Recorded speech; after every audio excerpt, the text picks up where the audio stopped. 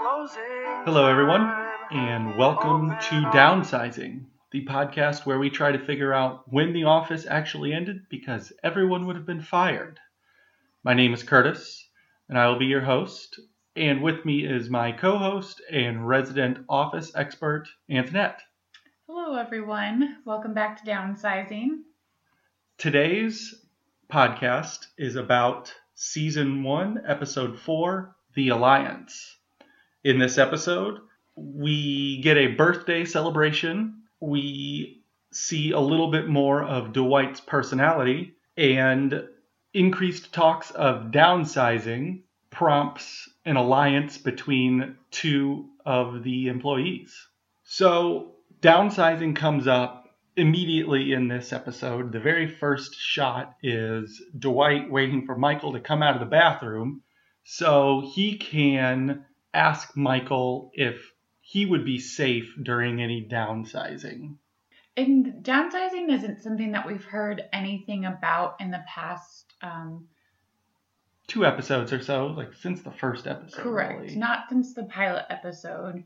And we initially, I think it's surprising that Dwight is so concerned because he was excited at the prospect of downsizing in the pilot episode. Right. In order to put an ear to the ground and sort of figure out what's going on, Dwight moves the water cooler right next to his desk because he doesn't use the water cooler because he brings his own plastic water bottle. Right. To which I don't know why that would stop him from using the water cooler, or talking near it or whatever.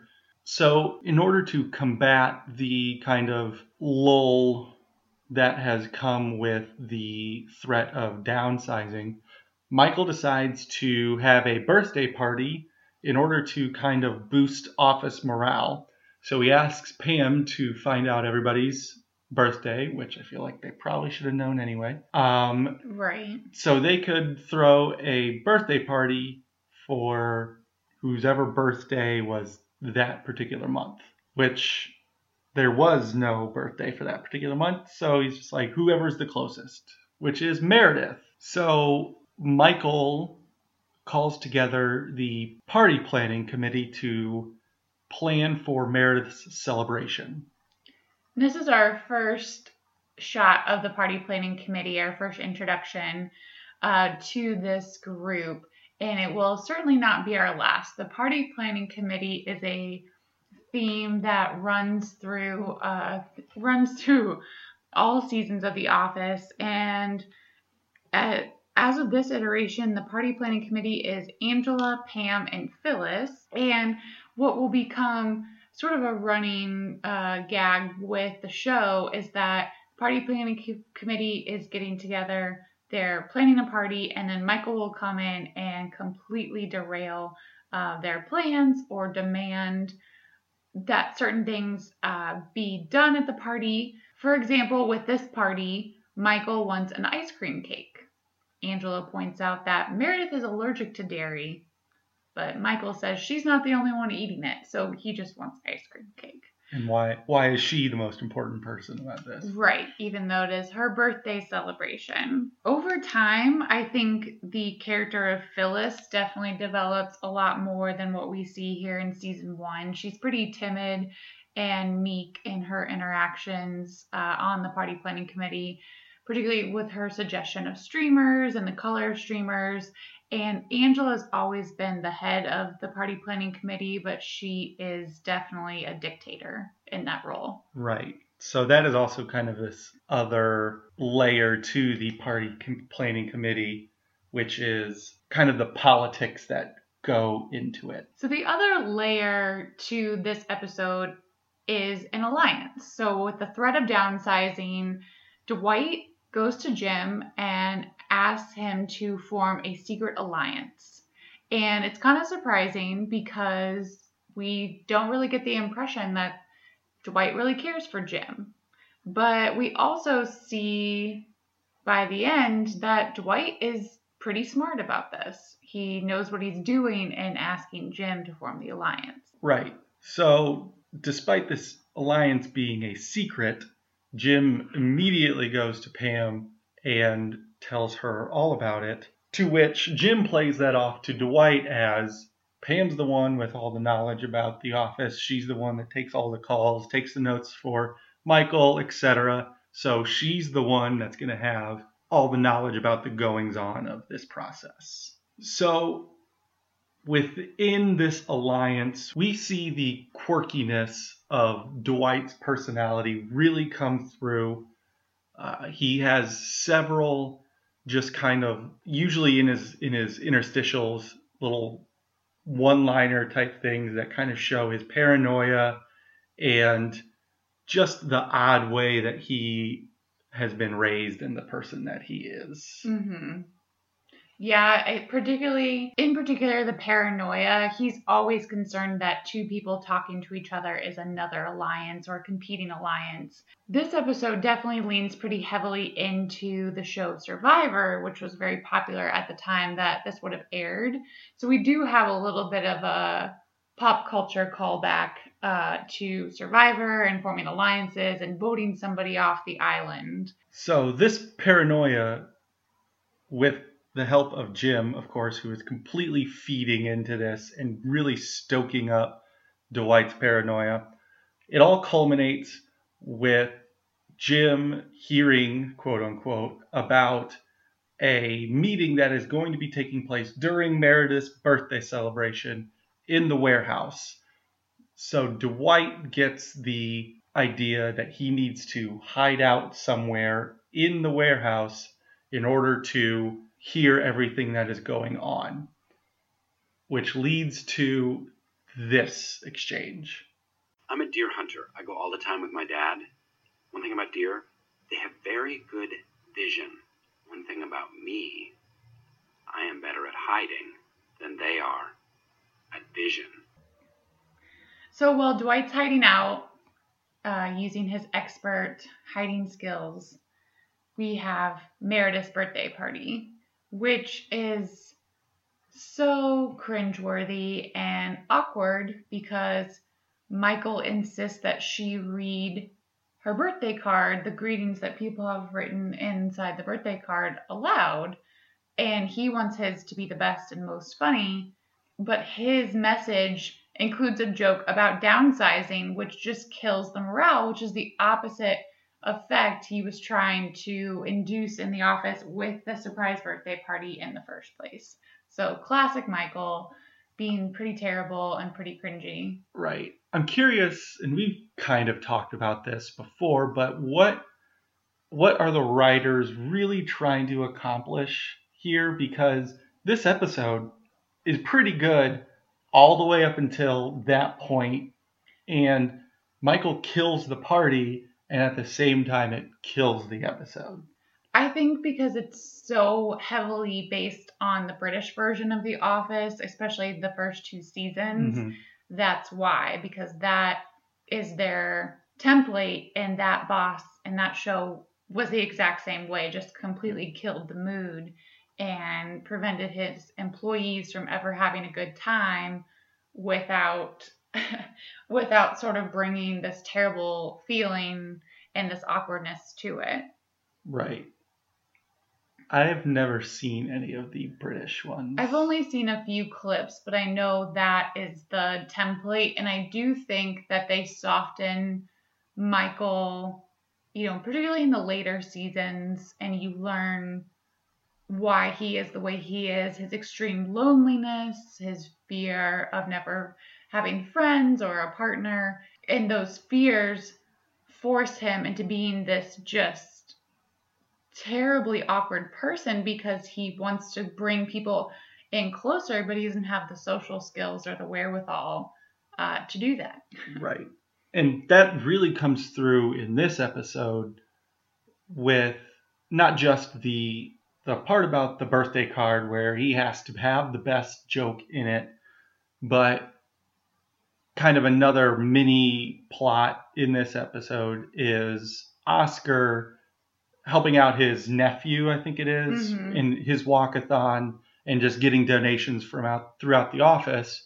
And Michael donates $25. He thinks as a flat fee, but it ends up, because it's a walkathon, is per mile. And a lot of the motivation behind that is, oh, everybody's giving $2 and $3. Well, Yeah. I have to be better than that. Yeah, So. to just outdo everyone and make it seem like he cares the most. Which you don't really... I've not heard of many walkathons anymore. No, not really. And I guess if there was something in defense of Michael here, it's just that any time that I have seen like a walkathon or whatever, there usually is the option to give up do that. just, all right, I'm just going to give $50 Right. rather than, 2 times however many miles or whatever, hours, whatever it is. Yes. So, as we said, Michael really kills the party when Meredith is reading the card. He really tries to sell the joke that he put in the card. And then he says, here's some more that I didn't put in there. And it just really just continues that train to just bring this party down. To which he then blames on the party planning committee for having the wrong color, or just having streamers. And this is kind of that first little part where you see that the party planning committee might be a problem. Yeah. Because Angela essentially blames Phyllis for the streamers idea. For getting red streamers. Right. So everyone's always throwing people under the bus with this committee, and Michael is always blaming any issues with any party or event on the party planning committee. Right. So in order to try and get the party back, he kind of puts himself up on a pedestal and announces that, oh, I'm giving this big donation to Oscar's nephew, and he writes the check right there and gives it to Oscar and gives himself a round of applause.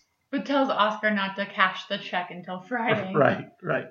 And at the end of the scene, we learn that day is actually Ryan's birthday. Like, there could have been a birthday celebration, but since he's new and he's a temp, no one knows it's his birthday. Right. And honestly, I don't blame him for not telling people. For sure.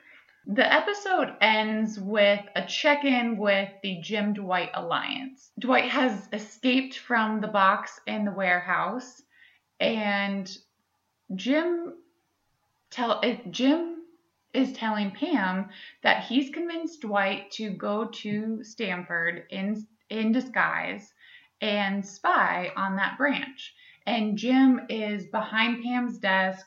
He's holding her hand. He's touching her shoulder. They're very familiar, it seems like, with each other. And they're laughing because he's convinced Dwight to dye his hair. At that moment, Roy comes in and is extremely upset to see Jim touching Pam. Yeah, he essentially tries to pick a fight with him. And Pam, keeps him from doing that. And Jim just flounders in his explanation as to what was going on.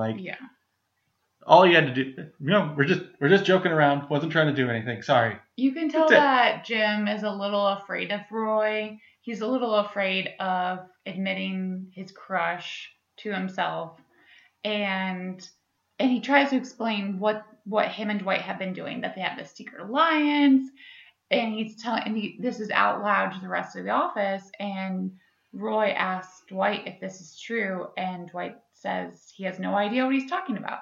So Dwight was also using Jim. He wanted to get information and sort of throw him to the wolves, as Dwight says. So a lot of backhandedness happening between Jim and Dwight here. Right. So in this episode, we do not see any firings. I mean, nothing really fireable. No fireable offenses. Beyond just the general not working that goes on in this show. Typical. Right. So we will go back to the annex with Antoinette and see about any fun facts or little tidbits for this episode. A fun one to start is that the entirety of the party planning committee scene was ad-libbed.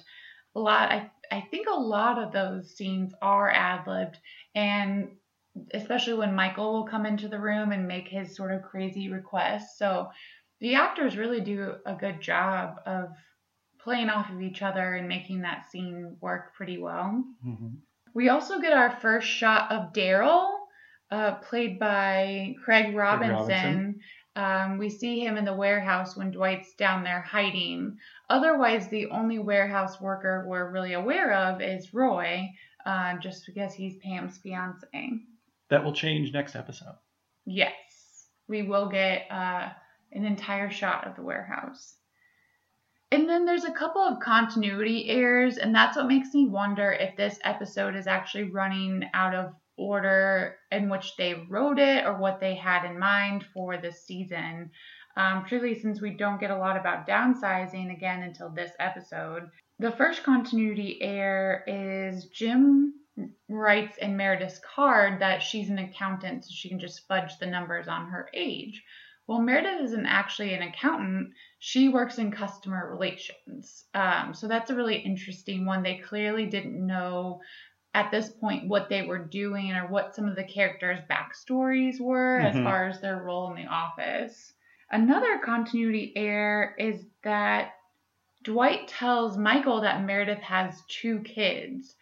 In later seasons, particularly next season, we only ever see her have 1 son. We never hear about a second child. And the last one, I thought it was really interesting that when Jim and Dwight are talking about certain people that could be fired due to downsizing, Dwight was willing to kick off Angela.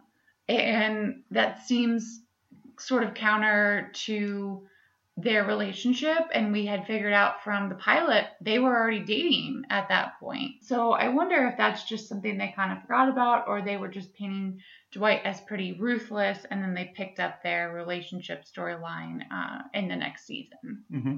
Last thing, I will also note that I think this was filmed out of order in which it runs, because we get a lot of randos back in the background of the party scene, whereas we had sort of lost those by the healthcare episode. Yeah. So we're still in flux as to who actually works at the Scranton branch of Dunder Mifflin.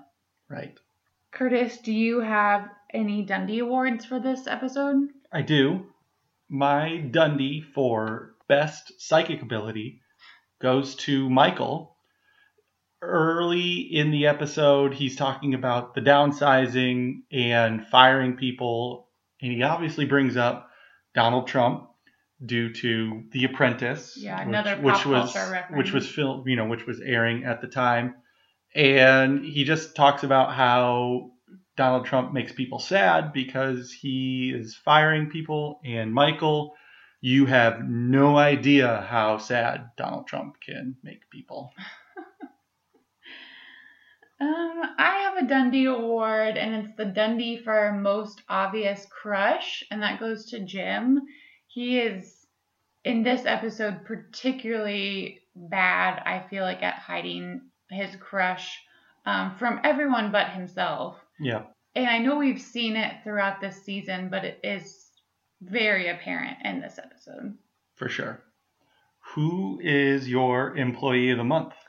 My employee of the month is Pam, because she really is a secret prankster, and she is really the brains sometimes behind a lot of Jim's most egregious pranks, or his biggest ones. She's the one that came up with the idea to say that there's a meeting in the warehouse and to have Dwight be hiding down there during the party. So she sometimes is more of a prank mastermind than Jim.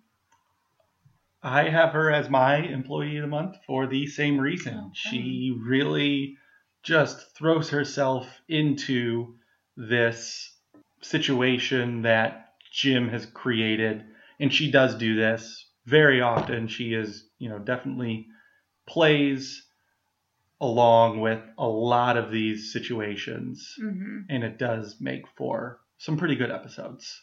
Yeah, and you see a contrast with how she acts around Jim versus Roy. Now, granted, we've only seen her and Roy when Jim is there, or when other people are there, but she's she switches from kind of free flowing and laughing when she's with Jim or just around the office to a lot more rigid and meek when she's with Roy. And it makes me concerned for Roy and Pam's relationship. I don't know if he's controlling or just kind of a dud. Probably more that than anything. We learn later on that they had been dating since high school, or they knew each other in high school. So it could be a sort of comfort thing. Sure. They're not really like pushing each other, and they're both afraid to sort of recognize that the relationship like clearly isn't working. Right. Their relationship is a series of steps that they felt like they were supposed to be taking. Yeah. It's like, oh, well, we've been dating for 4 years. I guess we should, we've been dating since high school. I guess we should probably get engaged. Right. Rather than, is that really right, really meant to be in that relationship? Curtis, one other thing I wanted to ask you. The thought of an alliance in order to prevent you from getting fired in the event, or laid off, I should say, not fired, in the event of downsizing, seems kind of arbitrary. Just because you're in alliance with Dwight or Jim, right. If one of them gets laid off, are you suddenly going to offer yourself up because you had agreed to that? Right. You can't be like, oh, well, you can't fire us. You can't fire him because we're a package deal, and they're not going to go, oh, man, you're right. Well, good thing you did that. Right. So that's very fascinating to me as to why anyone thought that was a legitimate idea. I think that's it really plays to Dwight's personality and quirks. Right. Like Hunter, survivor. Exactly. He equated downsizing to people getting, quote, fired off, getting voted off the island or whatever. Right. And so what he knows is the way to prevent that, because he's watched Survivor, is to make an alliance. Right. Yeah, there's a lot of funny contemporaneous pop culture references. So this aired in 2005. So you see a lot of what was happening at the same time as far as TV. Right. Is Survivor still on the air? I think so. Oh my God, I can't believe people still watch that. I think they have definitely tweaked it and evolved it to where it's not necessarily the same show it was at the beginning. But some of the reality shows that have survived since the reality show boom of the early 2000s is kind of fascinating. I mean, it's just changed in terms of what people want or what networks perceive people wanting. Like, it started with The Real World, really, I feel like, is kind of the beginning of all of that. Yeah. And that kind of, so it's, watching people living in this bubble and seeing how they get along. And then it kind of turned into Survivor, where it's, all right, we got to see these people, how do they adapt to being in a completely foreign environment. And now it's, somehow we got to things like Storage Wars, right, and the Real Housewives of wherever. Baking shows and right, things like that. Right. Yeah. So, I mean, we are completely away from what reality TV started as, I think. And really, most of this stuff isn't even, quote, reality TV anymore. It's scripted shows that get passed off as reality. For sure. Anything else about the Alliance? Don't think so. So that pretty much does it for us. Thank you for listening. We will be back next week with a classic Office episode. Next week's a good one. Very excited about getting into that one. So we will see you then. Bye. See ya.